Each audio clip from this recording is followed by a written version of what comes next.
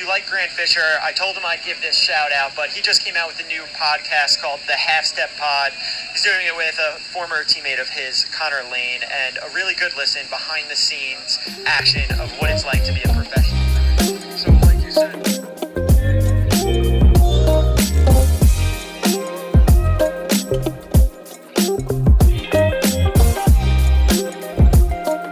hello, everyone, and welcome back to another episode of the Half Step Pod. I'm your host, Connor Lane, and across from me, on Zoom, as usual, Grant Fisher, my co-host. Grant, how are you doing, dude?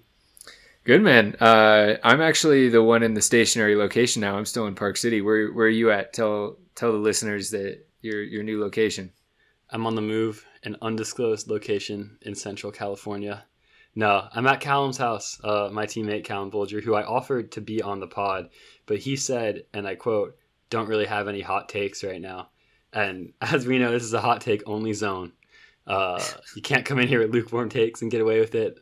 I don't actually know if that's true. I feel like our whole thing has been kind of analyzing things and being in the middle. But yeah, Callum has offered up his bedroom and desk for me to record this episode.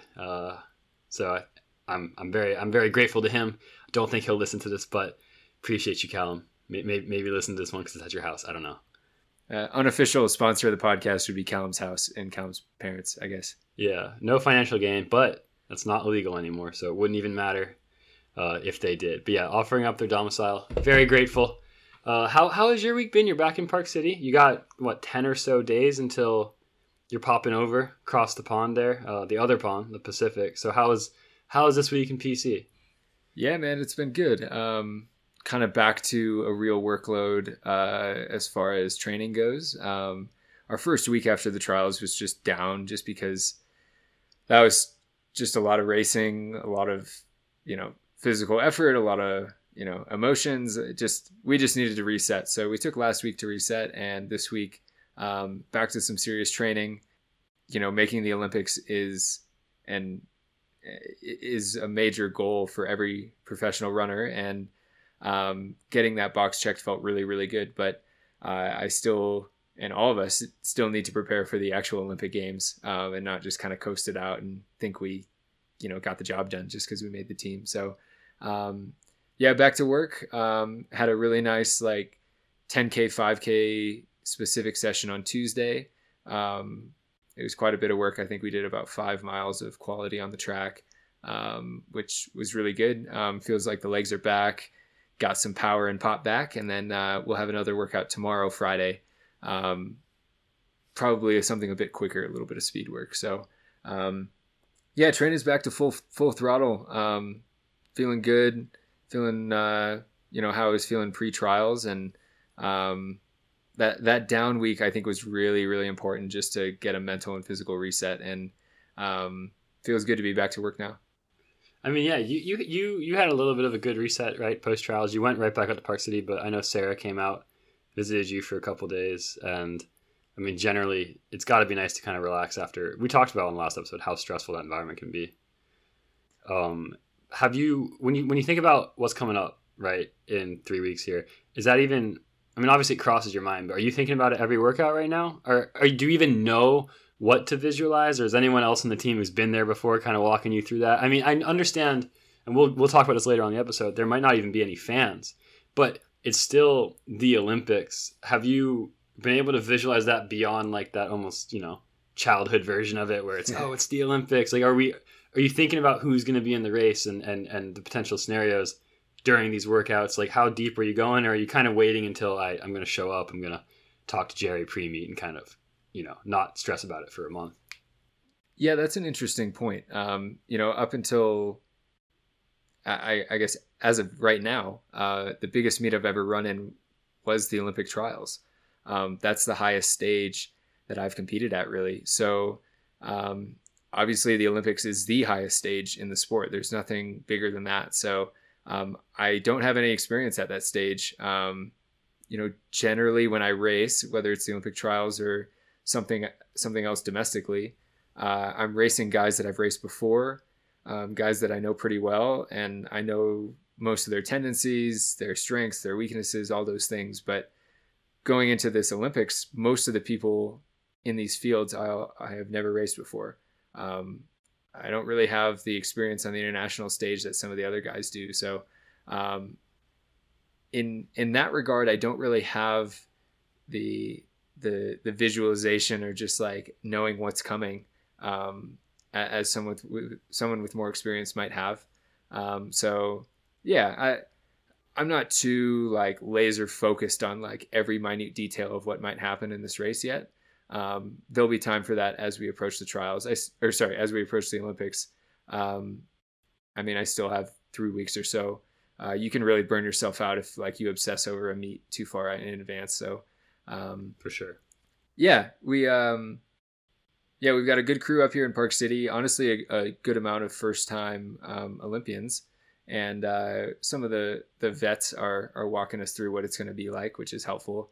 And yeah, it'll be a stage that I've never been to.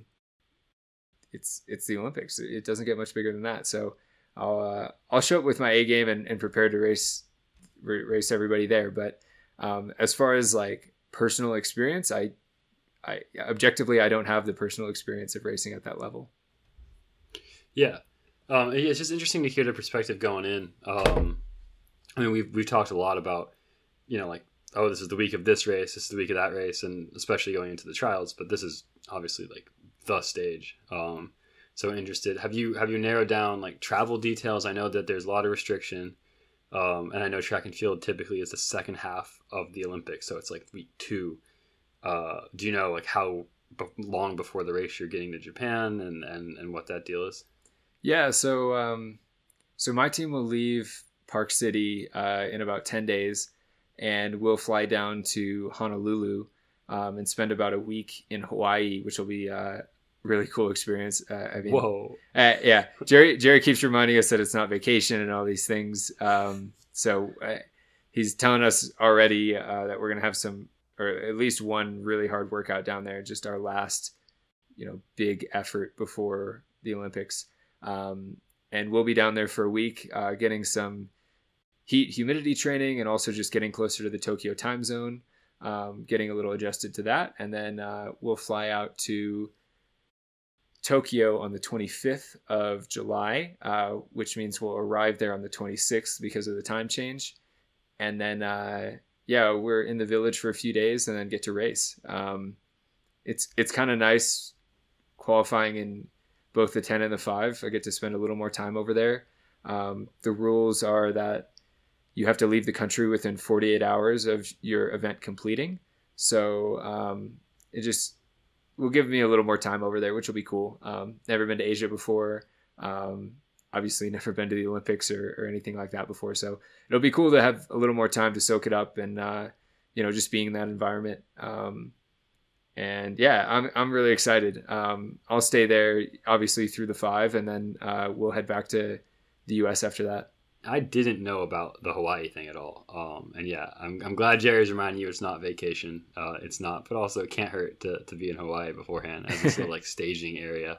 As a super interesting. I assume like maybe in a non-COVID situation, would you have just maybe gone to Japan right away? I've been there, like you'd be there for the opening ceremony probably, or maybe you'd still be at altitude. I don't know, because you're going to be down from altitude now before the race. Was there consideration there? Yeah. So the original plan actually was to go pre-COVID was to go to Japan and go actually up to the mountains in Japan and hang there until the race, which would have been so fun. That's so sick. Generally, every country or most countries have a training camp that they have before the Olympics. So depending on your country, like, yeah, you'll have a pretty, not completely mandatory, but most people do the training camp right before. And you do a camp like in another city in Japan or something like that with just British athletics or just with Team Canada or, just with your federation. So all of that mostly is canceled. And so we're flying to Hawaii just because it's a U.S. state. It's a little easier just as far as leaving the country, getting into Japan. We've got a track we can use, weight room we can use, and it's, on the way to Japan. So, I mean, it'll be a fun place to hang out, but yeah, not too many luau's will be attended, probably. So, yeah. On the way back. Yeah, maybe we can get a layover in Hawaii, like a 2-day layover. It's just different, but it reminds me of like reading Unbroken, like the biography of Louis Zamperini's story and how they took like the ship over to Europe for that Olympics. Yeah. Like obviously it's almost like the same, like there's just like this holding area where you're somewhere else for a week, this like foreign thing before you get to the big thing. But I mean, there'll be enough of you guys there, and with Jerry and everything, I'm sure it'll be very structured and kind of feel like you're still in the bubble. Yeah, and then when we go over to Tokyo, it'll certainly be a bubble. We're pretty restricted on where we can go. We're tracked 24/7 on our phones. You have to have your phone on at all times. Yeah, COVID tests every day. Contact tracing. Can't leave the village. Can't use public transit. So no really touring around or anything. And yeah, recently announced that no spectators at all will be allowed. Not even domestic spectators from Japan. So. We'll have some empty stadiums. I'm hoping they pipe in like maybe some artificial crowd noise or some music or something. Just a playlist, like track list workout. Yeah. Back in the okay. So let's talk about it now. Like, there's a bunch of reasons you can't just move the Olympics 30 days out from the Olympics. A ton of reasons, but it is really tough. Like, regardless of your opinion of COVID, it's a tough scene, especially when there's other global events happening, like Euros, which is across all of Europe, like 11 different host countries, and they're somehow managing to make that work. And it's not full capacity. I think that there's definitely some stuff in the United States that's been at full capacity. Like Hurricanes hockey games was at full capacity for the playoff run. Some of that stuff could be a little bit ambitious or like quick to come back. But there's some sort of medium there. I mean, it's not my place to tell the Japanese government or their people like what to put, how much to fill up their stadium. It just sucks seeing other global sporting events with so many fans. Like, I've been watching the Tour de France a lot of mornings with Callum, and it's like, it's tough seeing that many people on the side of the mountain, knowing that the actual Olympics, which, you do get a lot of revenue from, not just the tourism, but actually going to the games, they're going to miss out on a lot of that fan experience. And for the athletes as well, it's going to be tough. Yeah. I mean, it'll be different. I mean, I have nothing to gauge this Olympics on relative to other ones, but yeah, it would be really nice to have fans. There's pictures of the Olympic Stadium out there, and it's huge. And so it'll feel kind of like a ghost town when we're in there. And yeah, I know there's people calling for the Olympics to be moved to a different place. And it is like a little just like, I don't know, tantalizing to see other sporting events go on with at least some capacity. Like you said, the Euros, that environment looks awesome to play in. It would be fun to kind of replicate that. Even the US trials, we were able to have some fans in capacity, and it was a really cool environment. It was a big stadium and it was partially full. But the energy, the noise, it was really, really fun. So yeah, it'd be nice if we could get some fans, but if this is what it takes to have the Olympics happen, then it is what it is. Like, I'd rather not have fans than have the Olympics be canceled, which, I mean, I guess isn't totally out of the cards still. Japan, I don't even want to say it. I don't want to say it either, man. Like, it would be heartbreaking. Yeah. And yeah, I mean, Japan just went into a state of emergency. Hopefully things are under control and the Olympics can still happen. I'm confident they will, but I mean, anything can change. That's the world we live in now, is like things can change quick. It's just, we know it's not going to be moved like in the next month. Or there's the amount of infrastructure that goes into planning for all of that. And especially with the initial postponement of a full year, like, to get this happening, it's either going to happen in Japan or not happen at all. It seems like it's not like it can move last minute to Florida and just do it with like no restrictions somewhere, even if that would be sick. Yeah, it'd be fun. I mean, there's only a few places in my mind that have the infrastructure that could host a full Olympic Games on short notice. I mean, there's objectively we are an infrastructure podcast. I'm excited for this. I love when we get into world geography. So yeah. I mean, I'll list what in my mind. Like, I think London could pull it off. Maybe not on this short of notice, but maybe if they were given half a year. LA probably could pull it off. I think Tokyo would have been able to pull it off. Maybe Beijing, if you wanted to have it in an Asian country. I don't know where else. I mean, other countries Paris. Hosted games recently, right? Like Rome, Paris, Moscow. Like, yeah. It's so like anywhere that's probably hosted in the past, at least a summer game, especially in the last like 20, 30 years, probably has some sort of infrastructure to do it. It's hard. Even pre-COVID, I've always been really interested in like the Olympics. I feel like the last few have run these huge losses. You always hear about like the World Cup stadiums being abandoned like 4 years afterwards in certain countries if they're built, and like either there's some in Brazil that are just in disrepair, just out in like rural sectors where they staged a few group stage games, that kind of thing. It's just, yeah, there's been calls to make there like one generic, like one home of the Olympics every 4 years and not have it travel around. It's also cool, like the Euros and the World Cup that's going to be in the United States, Canada, and Mexico in like the mid 2020s, talking about using multiple countries as kind of staging areas to help kind of diffuse that cost out, but still give everyone the excitement. There's a lot of things you can do. In this situation, there's nothing you can do. It really seems like. It's just, it's too late in this case. There's so much money tied up in hosting an Olympic Games through the IOC, through the local government, all the infrastructure costs, what happens to all that infrastructure when the games are over. You know more about public policy and economics than I do, but I've always thought that it would be cool if the Olympics just rotated among like 4 cities that that's a really good economically could handle it. Like maybe have one on maybe LA, Beijing or Tokyo, Paris or London, and then maybe one in Africa or Australia, and just cycle among those 4, because the Olympics can decimate an economy. And the outfall, or I don't know what the right phrase is. Fall out. Yeah. Like afterwards, you have all these things in disarray. You have all of this money that's sunk into the games, and the people that have, worked. I know there were a lot of things going on in Rio where people were dying, building a lot of these stadiums. Like last minute placement of things. Last minute stuff, just like displacing people. I feel like maybe just like 4 host cities that cycle would solve a few of those problems. I'm sure there's issues with that model, but I've always felt that would, solve a few of those economic problems, probably be better for a lot of the people that live in some of these countries and cities that kind of get their lives upended to host these games. And it would be just a little more consistent. I think it'd be cool. Yeah, no, I mean, I actually totally back that. I mean, it's a lot cooler than even just like one host location.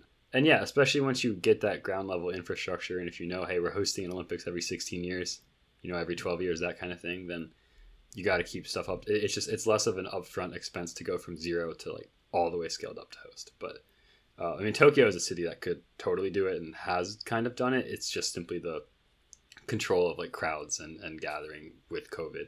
And I don't know any of the specifics about like vaccination rates in Japan.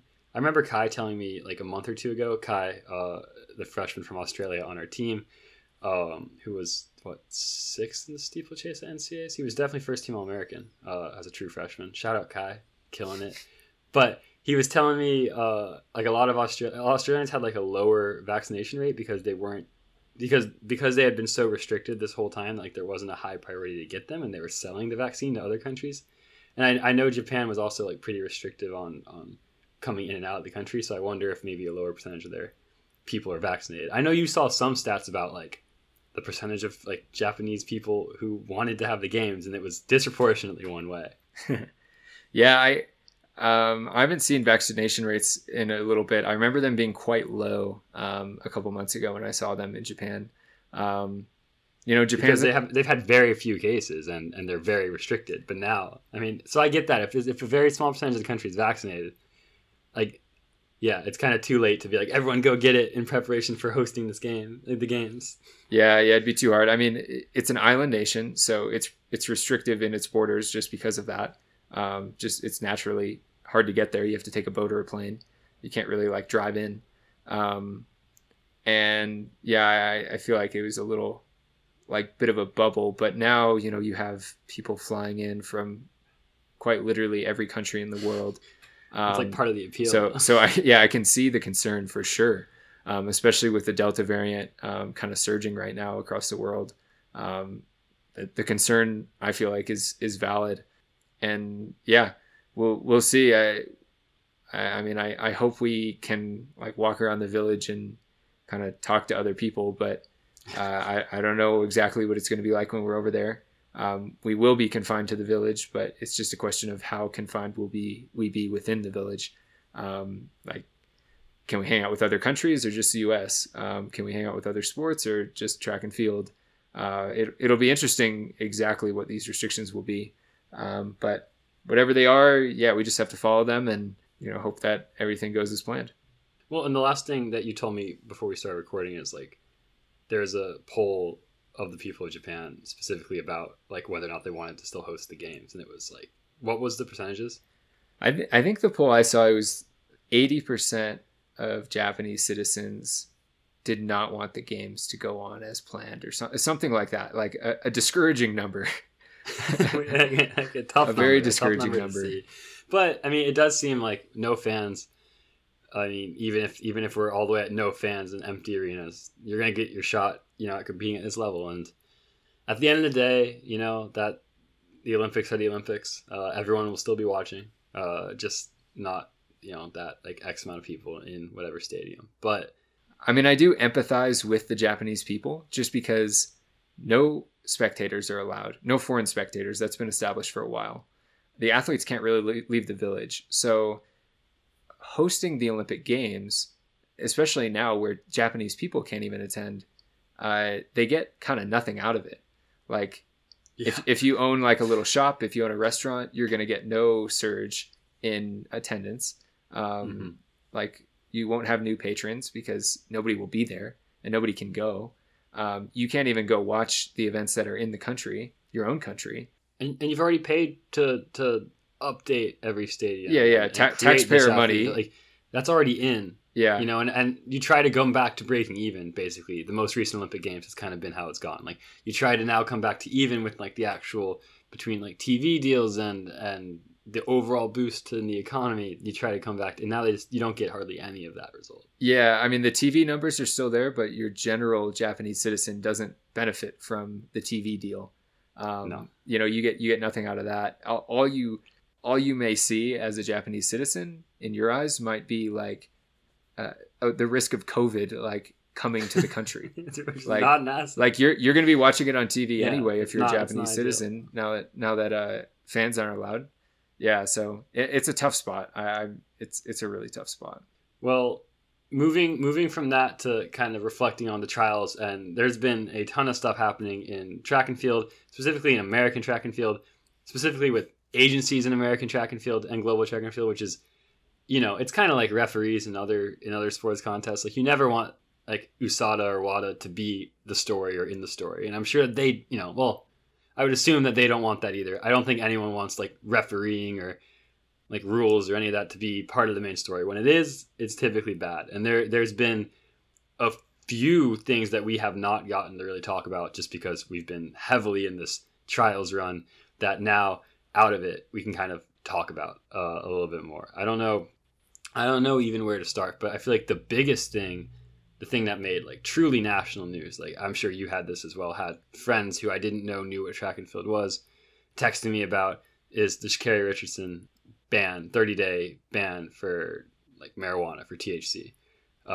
which, at this point is like a week or two old. There's been a ton of, takes on it. There's also been a lot of educated viewpoints on it. I think, it'd be nice to kind of summarize, I guess, our thoughts, or also just talk about like what went down with that, because it's a really, really tough situation. Not a good situation for hardly anyone involved. Yeah, it's not a great situation. Wait, I should probably background it a little bit better. Yeah. Sha'Carri, in case you somehow didn't watch any of the trials or like see any of anything, Sha'Carri Richardson like dominated the 100 meters at the U.S. Olympic trials. The women's 100, she destroyed everyone pretty handily, celebrated with like a ton of swag across the line, like truly seemed to be elevating to that level of like, oh, this is a person who's just like first name associated with the Olympics, right? Like Katie Ledecky, like that kind of like Simone Biles, like this is the star you can kind of base a lot of stuff around. I specifically remember like Michelle Obama tweeting about her. I mean, in the aftermath of the THC like suspension, a bunch of NBA, NFL players, a bunch of like generally like Seth Rogen, like famous people just like kind of in her corner. Yeah, Seth Rogen's going to make the list too. And it's just like a shocking amount of people caring about it and then not getting to see the superstar now run at the games because of 30-day suspension, which she would be cleared in time to at least do the relay, if not, I think just the relay. but her trials results are wiped because the ban starts with like the competition that you tested positive at, and she's not eligible for the relay pool or any of the events in Tokyo, which is just really, really like a sad situation. Yeah, I mean, I guess to put it really simply, Sha'Carri dominated the trials, won the women's 100 very handily, very comfortably, became an overnight star. I saw tons of people talking about Sha'Carri Richardson, almost like she was the one that was going to be like the next Usain Bolt, the one that transcends track and field and captures just the general person's attention. And then maybe a week later, it came out that she had tested positive for THC at the Olympic trials. So the automatic ban for that, handed down from WADA, the World Anti-Doping Agency, is a 30-day suspension. A little background on THC: it's only tested for in competition. So we are randomly drug tested all the time out of competition. THC is never tested for, and you can never get banned for THC out of competition. It's only at these in competition drug tests that happen right after you race that you can test positive for THC. And she did. I'm not really sure if it was after the prelim, the semi, or the final when this drug test occurred, but the test came back positive and the ban was handed down. Yeah, I guess a little more background. After the Olympic trials, if you're top 3, you automatically get drug tested. Like no doubt. Yeah, like, you know that going in. It doesn't matter. And you might get drug tested if you finish elsewhere too. There are random ones that they pick. You might get 12th place in the final, but you could get tested. Athletes are generally well aware of that. And Sha'Carri herself said she knew that as well. So this wasn't like, hey, you won, we're going to test you. You're automatically tested if you finish top 3 at the Olympic trials. So obviously, the resultant positive test for THC sparked a ton of like inflammatory controversy surrounding why there's rules against marijuana usage, especially when it's legal in almost 30 states in the US, when other leagues have softened their policies regarding the drug. I think that there's 2 prongs to this. And I think, Sha'Carri herself has pretty much, like, this is basically what she's said too. I mean, she handled the situation post the ban. It seems like very well. It's very like steadfastedly, right? Like she went on the Today Show. She apologized for, not what she said as not being able to handle my emotions in this situation. The reason that she was using, using marijuana at the time, right, so close to this trials, was she was dealing with recently finding out about the death of her biological mother, which is a traumatic event, you could imagine, and certainly would have an influence on you. I mean, it's difficult to see from the perspective of like an athlete. I mean, it's difficult because I'm sure like in your situation, you're going to be tested, and it's pretty known that that's a substance that's banned in competition. It is up to you as an athlete to not like intentionally put something into your body that is on a banned substance list in any capacity. Now, it started a broader controversy of like, should THC be on the banned substances list at all? And that's a valid question, I think, to ask. The only partially valid thing that I've heard advocating for why it should be at this point would be that it's some sort of masking agent for actual, bad chemicals or cheating, drugs that you could put into your body. But I also haven't scientifically seen that explained anywhere very well. So I would honestly argue that it doesn't seem like that's a very legitimate claim, at least based on everything that I've read and everything that's come out of it. And I think it definitely, this seems like it would hopefully jumpstart a conversation about THC being banned at all, even though it's only banned in competition. But in this scenario, it's also just really tough to see this absolute star in the making on a bigger stage of the games just miss an Olympics for something that, like if it just wasn't during the actual games, wouldn't have even been, any sort of suspension. And it's such a short suspension too because of that, right? It's not really illegal most of the time. It's multifaceted there. I wonder what you think about there being any sort of infraction for taking THC. Yeah, first of all, it's a tragic situation. It sucks. It's bad for Sha'Carri. It's bad for U.S. Track and field. It's bad for world track and field.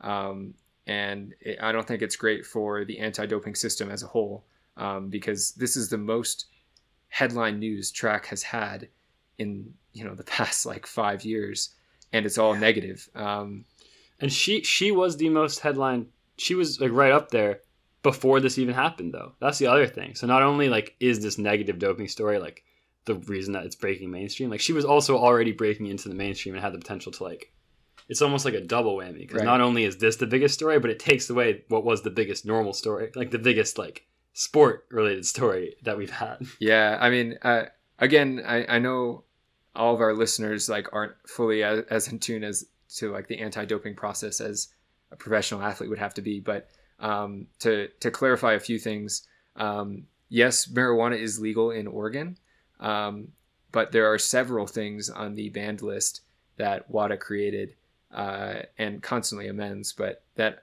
are legal in different countries or different states, but are banned because they're performance enhancing. An example would be like Claritin D, for example, is banned. You can't take Claritin D. You can take regular Claritin, but you can't take Claritin D. I think there are other things like Adderall is technically banned. Legal in the US, but a banned substance. The government legality argument does not hold weight in the sport of track and field and anti-doping. For example, Japan has different rules that I think Adderall is illegal in Japan. So like you can't use the country in which you were tested as like moral or I guess to set an anti-doping code.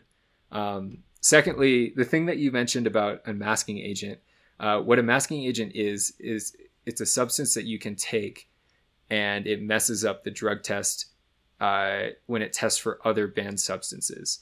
So a banned substance would be something like human growth hormone, HGH. And if you took a masking substance, it would cover up the HGH in the test, and the test wouldn't be able to detect the HGH. Therefore, the masking agent is banned.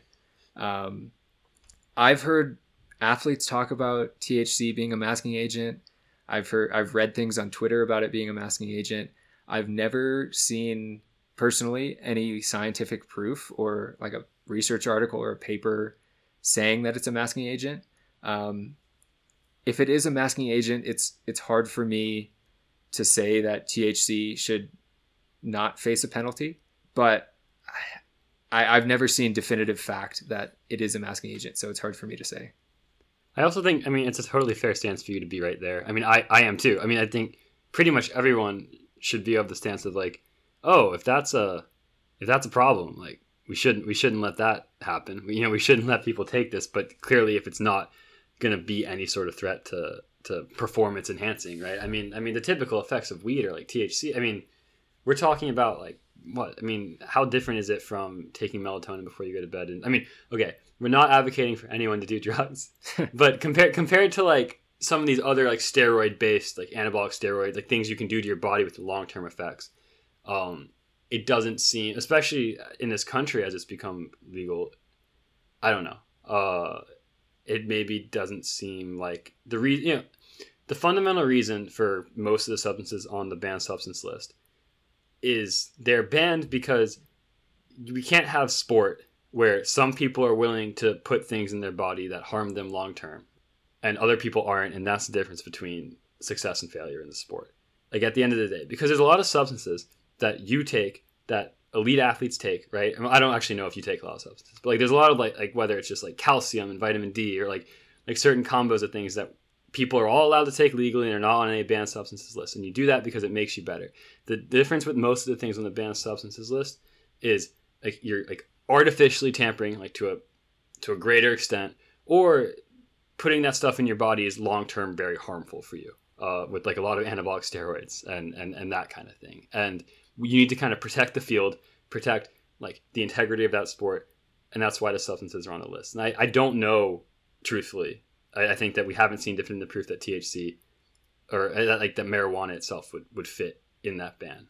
It's a difficult situation without even getting into the kind of side situation here of like, who does a complicated rule system end up targeting the most? You know, like who does like restrictions on things like marijuana end up targeting the most? I mean, you talked about like me studying public policy. Like I took a class specifically on the like very like disproportionate rates of, you know, based on race of nonviolent drug offenses, of like prison sentences, like rates and like amount in the United States. Like if you're African American in this country, like there's way more like black people in the American prison system right now, due to nonviolent drug offenses than white people. And I'm pretty sure that's a greater number without even like going into percentage of total population. And you can't maybe scale that out directly into sport, but at the same time, you look at who some of these rules might disproportionately affect. And I mean, you can't really take anecdotal examples, but like, you know, Breonna McNeil is in a different situation with WADA and USADA, but in a similar, seemingly clerical situation. It's not always about the intention of the rule when it was written. It's more about like, what is that effect looking like? And in the case of the Sha'Carri situation, it's a tough scene and all. Yeah. I mean, going back to the masking agent question, I would be surprised if THC is a masking agent ultimately, because it's not banned out of competition. If it were a masking agent, that's true actually. If it were a masking agent, it probably should be banned out of competition too, which it's not. I know World Athletics, as recently as this year, has changed the limit of how much THC can be in your system and trigger a positive test. The test is good enough that it can detect very, very small amounts in your body, but they don't draw the line there. I think I read the limit of THC that can be in your body is 150 nanograms per milliliter of urine, I guess, because this was a urine test, which is quite a lot.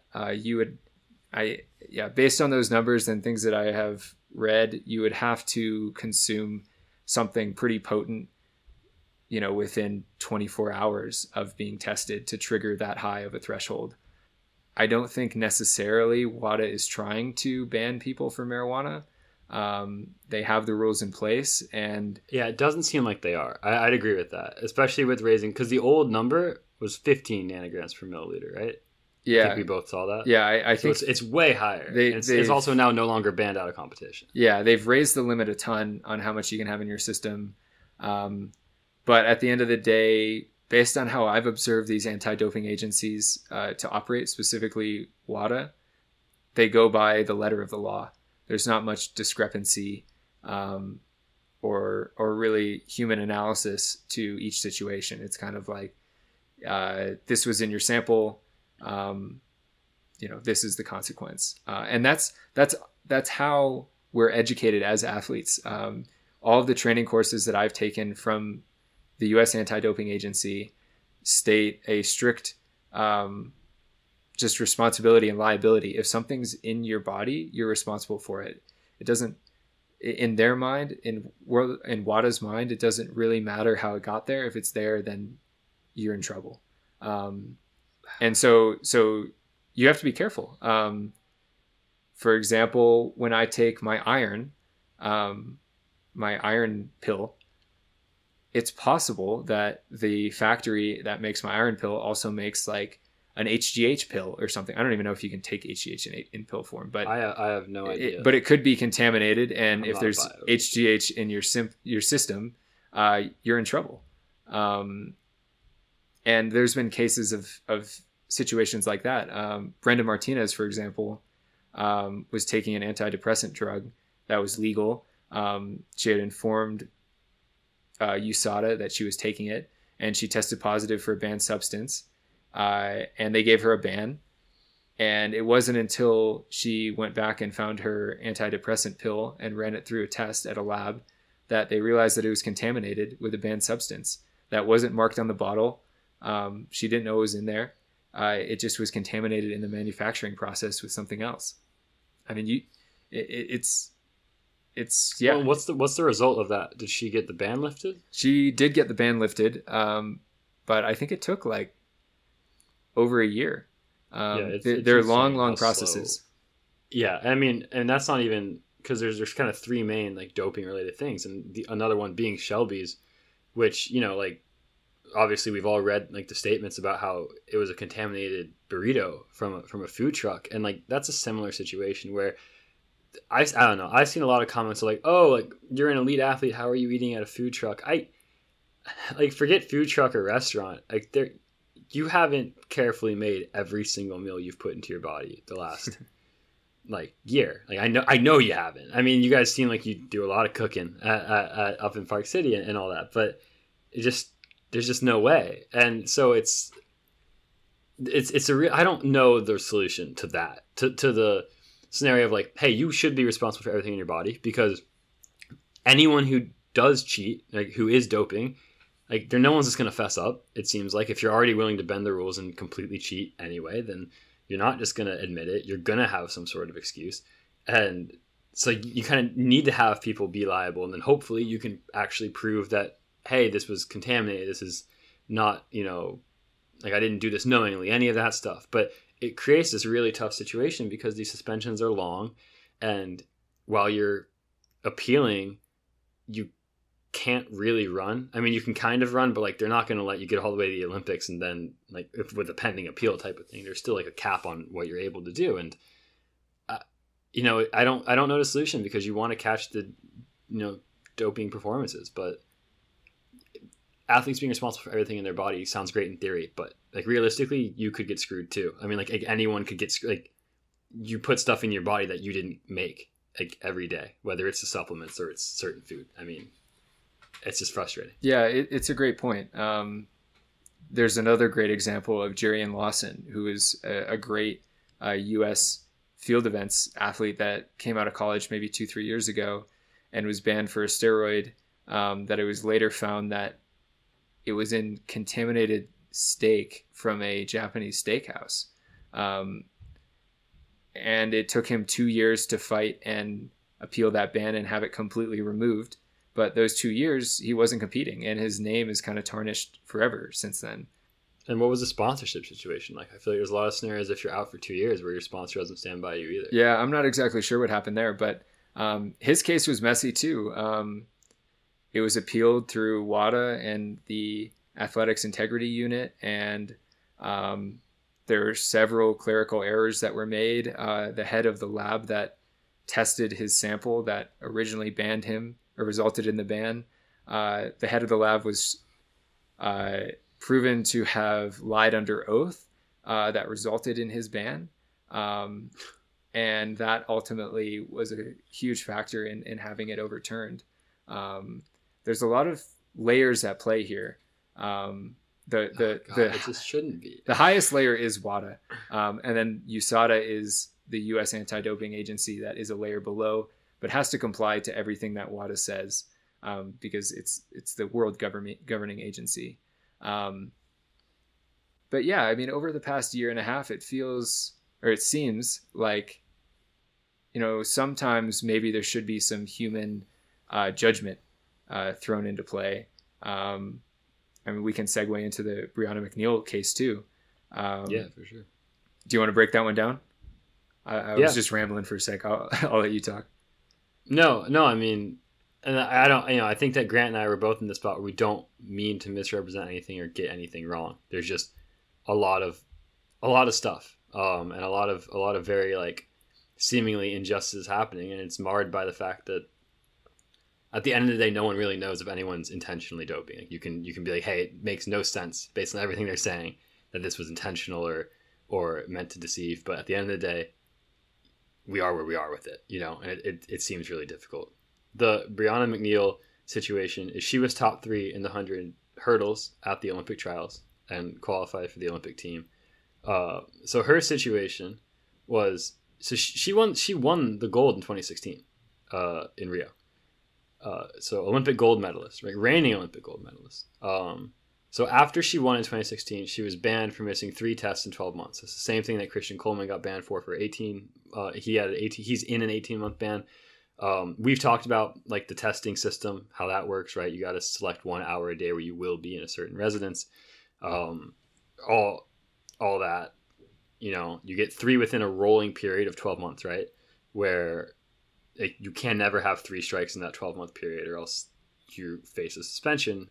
There's like ways, right? Like you can update. I was reading the lap count by Kyle Merber, and there are ways you can like update USADA last minute, like, hey, actually I'm going to be here or not here, get notifications. But if you're not super up to date on where you are, especially for this 1 hour a day block that you need to have blocked off, and then they'll show up at your door. And if you're not there, if you're at camp or if you're, in the store in that hour, you could face a strike.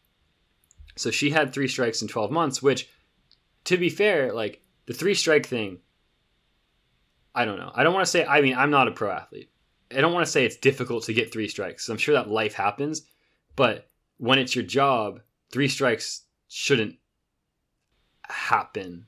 Like 3 strikes does seem like enough wiggle room where you're probably going to be okay. It doesn't mean that everyone who's gotten 3 strikes is for sure a doper, but I understand that suspension sometimes being kind of harsh. So she was suspended for a year after her 3rd strike in 2017. What do you think about the 3 strike stuff? I know we've talked about it a little bit, obviously acknowledging that a lot of pro athletes are in different situations, right? Yeah, I personally support the 3 strike rule. It's part of our job to be drug tested. I 100% support the anti-doping efforts that are made. And, if I have to get on my phone for 5 minutes a day and say, I'm going to be here, here, and here, and update it along the way if things change, then so be it. That's part of being a pro athlete, is a responsibility to uphold just ethical sport, and also to update your whereabouts to make sure that you're available for drug testing at all times, basically. Yeah, I'm not an Olympic gold medalist, so I don't get tested quite as much as Olympic gold medalists. Generally, that's how it works. If you're an Olympic gold medalist, if you're a world record holder, you're going to get tested more than the guy that's just came out of college, objectively. That was another thing, and we'll talk about the Shelby thing a little bit last, but during that period, there were I saw a bunch of stuff, like tweets like, how come all these, like they had a list of all of the amount of tests that US athletes have gotten like each year since whatever. And it was like most of the top amount of tests on that list were Bowerman people. And I saw a tweet that was like, oh, like USADA must know something because they're testing Bowerman so much more frequently than other groups. And I was like, the people on the list were like Evan Jager, Matt Centrowitz, right? Shelby, like people who had won medals in the last like worlds and Olympic cycles. So it made sense that they were being tested more. It's not like, I don't know, that's how it's weighted. Like you're saying, it's weighted based on your success, right? Like I won't be tested as much as you. I guess just that's because we have a finite number of resources for the testing, which is a whole nother thing, which I assume better resources, if we could structure everything better, would help part of the problem. But getting back specifically, so yeah, I am also, I think, supportive of the 3 strike rule. I mean, you have to have a line somewhere, because missing tests can easily be an effective form of doping. I mean, like if you have 3 strikes, and I mean, you don't want to put everyone under this like shadow of doubt here, but if you have 3 strikes and you have none like on your record at the time, and you're doping and they come like, and you don't answer the door, you get a missed test instead of a doping ban because you're cheating. So you need to have a cap on that. But obviously life happens. So she took that suspension. And I think, when the story first came out, before we knew like all of the background, I think a lot of people thought, oh, she's missed 3 more tests, like, or, it's like a result of the previous probation. I can't believe she's missed like 3 more tests or whatever. That's so many tests. Clearly she's cheating. Like, turns out she had 0 missed tests in this period. The most recent one, like 2019 to 2020. And she missed a test in January of 2020, which would have been her first missed test. And if she had just missed the test, she would not be in a doping suspension now, which is like, that's the stuff that isn't right in this scenario, because she missed that test because she had just recently gotten an abortion and was still like in her bed, like the weekend after having had it. And was unable to get to the door, or didn't hear, or whatever it was, like 6 a.m. to 7 a.m. her testing window. And yeah, you got to be ready for your testing window. But she had 3 strikes, I guess, to work with. So she missed that. The issue was that when trying to get it, like removed from her record just because you want to have 0 strikes if you can, and trying to claim this like medical emergency, which was valid. She listed she was off by 1 day of her abortion. She put like the day before the knock on her door for the test instead of 2 days before. And because of that clerical error, she like basically had like tampered with, right, whatever, she tampered with like the system or with her data. And because of that, then you couple that with, I guess, the previous probation, or maybe you don't even, I'm not sure. But then she gets 5 years ban from the sport. Where if she had just said nothing, she wouldn't have been banned because she had 0 strikes. And that, the clerical issue of that, you know, is obviously the overwhelming problem. Like just the reality, like, you know, maybe you're of the opinion that, hey, once you've had the 3-strike rule against you, you can't miss another test. You know, you can't. Or maybe it's 2 or whatever you believe in. But if the current rule would have allowed her to just like get by without updating it, and then she tries to prove it and then is off by a day, instead of letting her change it or being like, all right, you were off and we're not gonna actually accept your response because you're off, to go out of their way and then ban her for it for 5 years is a giant overreaction. You miss this Olympics, your career, I mean, you know, you're 29, your career is, unless you can get it adjusted, is you know, in jeopardy of being over. That's atrocious. You know, I mean, that's just backwards. Yeah. So, I mean, that would be another example of the strict liability that WADA has. I mean, I haven't seen all of the documents. I don't think they have released an official statement. That's true. They stay not doing that. Yeah. So we kind of operate on like the athletes explaining the situation, and then everyone's kind of like, that sounds so rational. And then we're kind of waiting for the agency that's suspending them to be like, okay, that's fair, but we took that into account and this is what we're doing. Yeah. And we haven't gotten it for anyone. Yeah. And it seems like, I mean, you're right. We have only heard Brianna's side of the story, which is very compelling and makes sense to me. And it seems like World Athletics has a rule that if you mess up a date in an explanation, then it's a ban. And that seems to be the letter of the law, and it seems to be what they stuck to, because she appealed it and did not get it overturned. It's hard. I mean, I feel like, yeah, some human just rationality would maybe look into it a little further, and you know, maybe there's an explanation for this missed test. You know, you don't ever want to miss a test, in my opinion. I have 0 strikes, and like, I don't even want to have 1. And I think if I had 1, I'd be sweating. Like, I'd be updating this thing all the time. And like, you'd want to get it right. But I mean, people make mistakes. People make mistakes. Brianna admitted she made a mistake on the date by 1 day. Sha'Carri admitted she made a mistake. Like, Sha'Carri admitted she knew the rules, and, you know, she made a mistake. Yeah. I mean, it's hard. It's a reality of the sport, which is really unfortunate. Like, the anti-doping system has to exist, in my opinion. I know there's people out there that are like, we should just have the Olympics where anything goes, and like, you can see how fast everyone can go, and you can like inject anything. I do not support that. That sounds horrible. I mean, you wouldn't have a career. Like, I don't know. I wouldn't. Like, the lengths that some people would go to in worse situations, like the lengths that people would be willing to inject themselves with whatever if it had a chance to boost, like, you would lose. Yeah. I mean, obviously it's an exaggeration. You just, that isn't feasible. Yeah. Yeah. I definitely disagree with that. But yeah, I mean, people make honest mistakes sometimes. And it seems that the stance of a lot of what WADA is going for right now is, if their bans are correct in banning actual dopers, like 8 times out of 10, then that's a success. But if there are 2, you know, clean athletes that maybe get banned on a mistake or a clerical error, then, you know, that's the cost of the anti-doping system. I think it seems in their mind.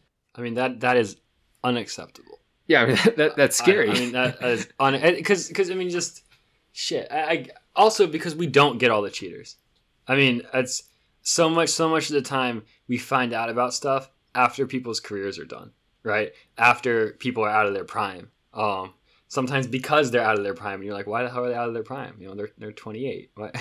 But we just, if we don't have if we're not catching everyone, even if we were catching everyone, but if we're not catching everyone, there shouldn't be clean athletes at the center of it. But I understand. I mean, like you're saying, right? Like, like you said at the beginning, WADA, USADA, you're operating as much as you can off of fact, because you can't be making decisions about if someone doped. Like, you can't be making like decisions about biological signals.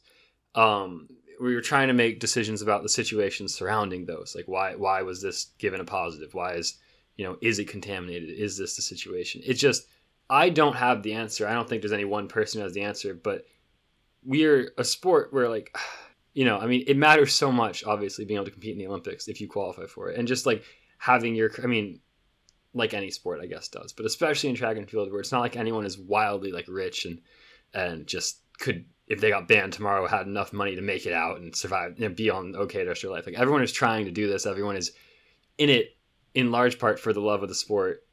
You're making enough money, like, of course, but like, it's not the most lucrative thing that anyone can do. It's just so frustrating to see this kind of stuff pop up. The whole 2 athlete thing, like, or even 1 athlete thing out of 10 being like a victim of this is okay if we get the cheaters is like, that's not protecting anyone. I know it's been a common refrain, but it's not. Yeah, I mean, I do think there are people out there that are cheating, certainly. And like, because of that, I totally support anti-doping and testing. Like, I know a lot of people say this, but like, if I have to get tested every day, then I'll willingly do that. Or like, if I have to have my location tracked all the time or update my location all the time, I'll willingly do that if it cleans up the sport. Unfortunately, it seems like a lot of the bans and busts and the news surrounding track and field lately have been on clerical things, and not as much of cleaning up the sport from people that are actually like cheating. It's unfortunate, but it's hard to know. Like, it's so hard to know if you're a casual viewer of the sport. Anyone that gets a ban usually has an excuse or a rationale. It's hard to know for us too. Yeah. It's not just casual viewers. I mean, it's hard to know for you. Like, it's totally hard to know because everyone has an excuse. I mean, the most compelling excuses to me is like when it's like, oh, I got tested 3 days later and I was clean, and I've been tested like a week before and I was clean. Like, like that stuff to me is like the most compelling. But I mean, like, you can't just erase a positive test off of that. Even if like, it's like I was tested the next day or I was tested the previous week and I've been clean on all of those. Like, to me, it's like, okay, I mean, let's be reasonable about that. If they've been tested 40 times in their career over the last like 3 years and all of them are negative except for like this random one and they have this excuse. It's just hard. I mean, because it's positive, like, the way that we're all conditioned to think, right? As though it's positive test, it's doper. And also they're going to lie about it and say that they didn't dope. And like, I don't know. I mean, I agree. Like, I think a lot of people would say, let's get tested every day. Let's track us on our phones. Right now, what we're seeing a lot of is this 3-strike rule, which just shouldn't be a problem. I mean, we should, even if it's giving up a little bit of privacy to I mean, I feel like that would be a better solution than what we have right now, because people's careers are suffering over it. If you're clean, if you're not using the system to work your way around it with 3 strikes, then it's a tragedy. Yeah, I mean, it's nuanced. Like Lance Armstrong, for example, he never failed the test to my knowledge. That's true. But later it was proven that he was cheating, and he admitted that he was cheating the whole time. It's hard. Like, there are plenty of athletes in the sport of track and field that, at least among pro runners, like, there's pretty much consensus that certain people are cheating. And if they don't have a missed test, like, a failed test, then, they can't be banned. You're gonna drop any names? No, I'm not dropping any names. I believe that would be slander, or what's the other thing? Slander or libel. I'm not sure. Yeah, one of those. I don't know. I don't really know the difference. If you're a public figure, you can say stuff about, they can say stuff about you, but I don't know if you can just make claims. Anyway, let's not get too deep about it. But yeah, I mean, it is very unfortunate that cheating has a long history in the sport of track and field, and it's discouraging. Like, going into the sport knowing that there are people out there that cheat, like, that's not a good feeling, knowing that people are doing things that you can't do or like will never do, that are elevating their game in a sport that the margins are so important. It's discouraging, but you put your faith in the anti-doping system that those people will be caught and the sport will be cleaned up. Yeah, I mean it's sad. And that's all the press that track and field's getting right now is about anti-doping, which is sad. I mean, there's so many cool stories that came out of the trials. Like world records were broken, 2 world records were broken, trials records were broken. Favorites didn't make the team. Like underdogs made the team. There are so many compelling stories going into the Olympics, and it's being overshadowed by the anti-doping stuff. I mean, that's always going to be a factor in our sport, unfortunately, but it's sad that it overshadows all of these things that happen. Yeah, and I mean, the last thing is, like, you watch Icarus ever? Yeah. Yeah, I mean, like, the Netflix doc about, like Russian doping. It's not even, like, let's call out a country for this. It's just, you know, like, there's, like, documented, like, notes of in Sochi, like, passing vials through a hole in the wall in the lab to not, like, get their athletes, like positive tests. And the reason I'm even bringing that up is because, like, WADA sanctioned them. Like, the IOC sanctioned Russia from competing in... What didn't they compete in? They didn't compete in, like, several... Like, the last Worlds, I feel like. Yeah, you could be a Russian athlete. You had to Worlds be. in 19, and I think maybe in 2018, like, there were some events that Russian athletes couldn't compete in. And they were supposed to have done this whole list of things before being able to come back into the fold, and they did not do all of them. I specifically remember that. I am not going to sit here and say I remember... everything that wasn't. I remember the day that they got reinstated, and like the articles being about how they hadn't fulfilled every obligation WADA initially set out for them. And I think that adds to it too, right? If you like, if you're seeing like bending of the rules in certain ways, or I mean, you look at a lot of these global sporting agencies, and unfortunately they have a history of kind of like random stuff. Like, I'm not going to say corrupt stuff, but like stuff occurring on the fringes of it. You know, like with where sites are awarded or who is targeted and what and all of that. And I mean, that's the most disappointing part. I don't know if it takes just like one central figure to lead the doping agency, like one, like concentrate the power. Because I think with a lot of these global organizations, you have like so many people in a room and everyone wanting to like kind of not rock the boat too much radically, or it has their own motives, and you rarely get like these big things, like big radical reformations of an entire system such as the anti-doping agency to occur, right? Because everyone else is already in these positions of power and doesn't want to change them. So I mean, I don't know, you don't want to have a dictator running the World Anti-Doping Association, but like maybe you do try to concentrate power in like scientists, like the actual scientific side of things, and let like that system reign, as opposed to seemingly making it much more like, if not political, because obviously they try to base their stuff in science, like this whole like global, we're going to involve everyone gets an input and we're going to talk about it and work it through. I mean,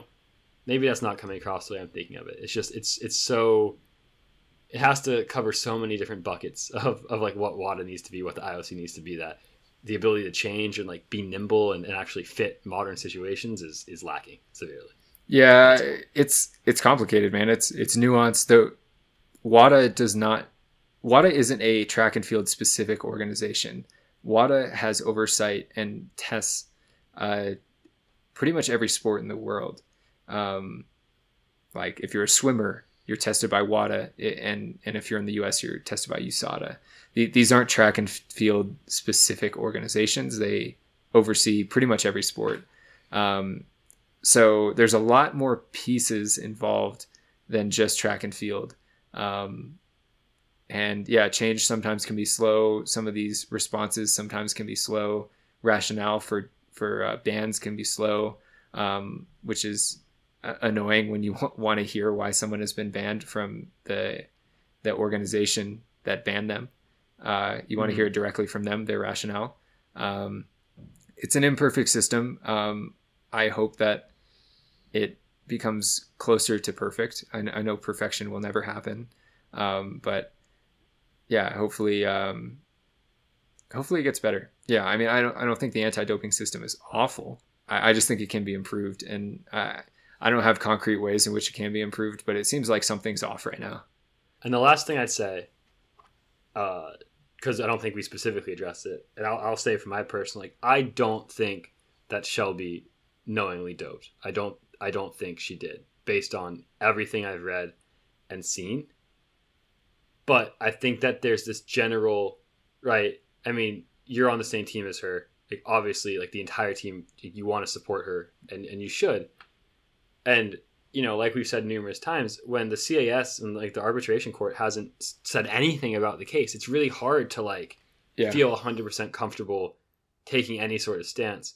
I think it's very simple to be like, I mean, in my, like, I don't know her at all. It seems legitimate, and I believe like the story. But if, you know, if the court of arbitration comes out and is able to reveal something that like isn't clear now, or if like something is found in it that reveals the situation, then I think it's like, it's very fair for anyone who's had that, like, who's been supporting her to be like, oh, well, actually this has changed. You know, I think based on all the information available now, it seems pretty cut and dry that this was a mistake, or you know, and she's passed all these other drug tests and she's done whatever she can to get back out there. But, you know, obviously we have, this is part of the problem. We don't have all the information.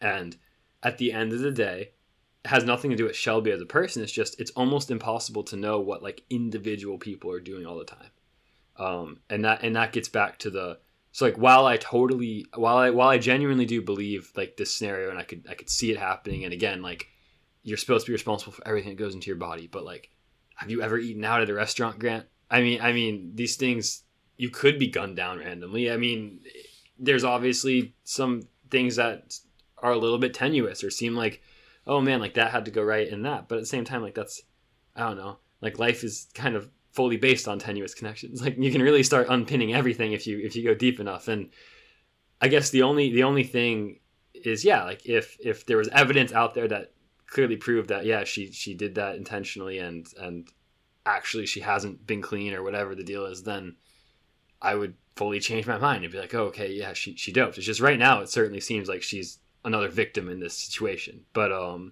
I know we've been a little hesitant to talk about it just because it's a difficult thing to talk about when it's on your own team. But I don't know. That's kind of like the understanding of it that I've had. I know a lot of your teammates have more publicly like said stuff, but it's hard. It's a hard situation because at the end of the day, like no one really knows what anyone else is doing ever. I mean, you know people as people and the way they live their life and what they represent, but like the sport, people have been burned so many times by you know, assumed clean athletes doing things. So it's obviously a difficult situation to parse.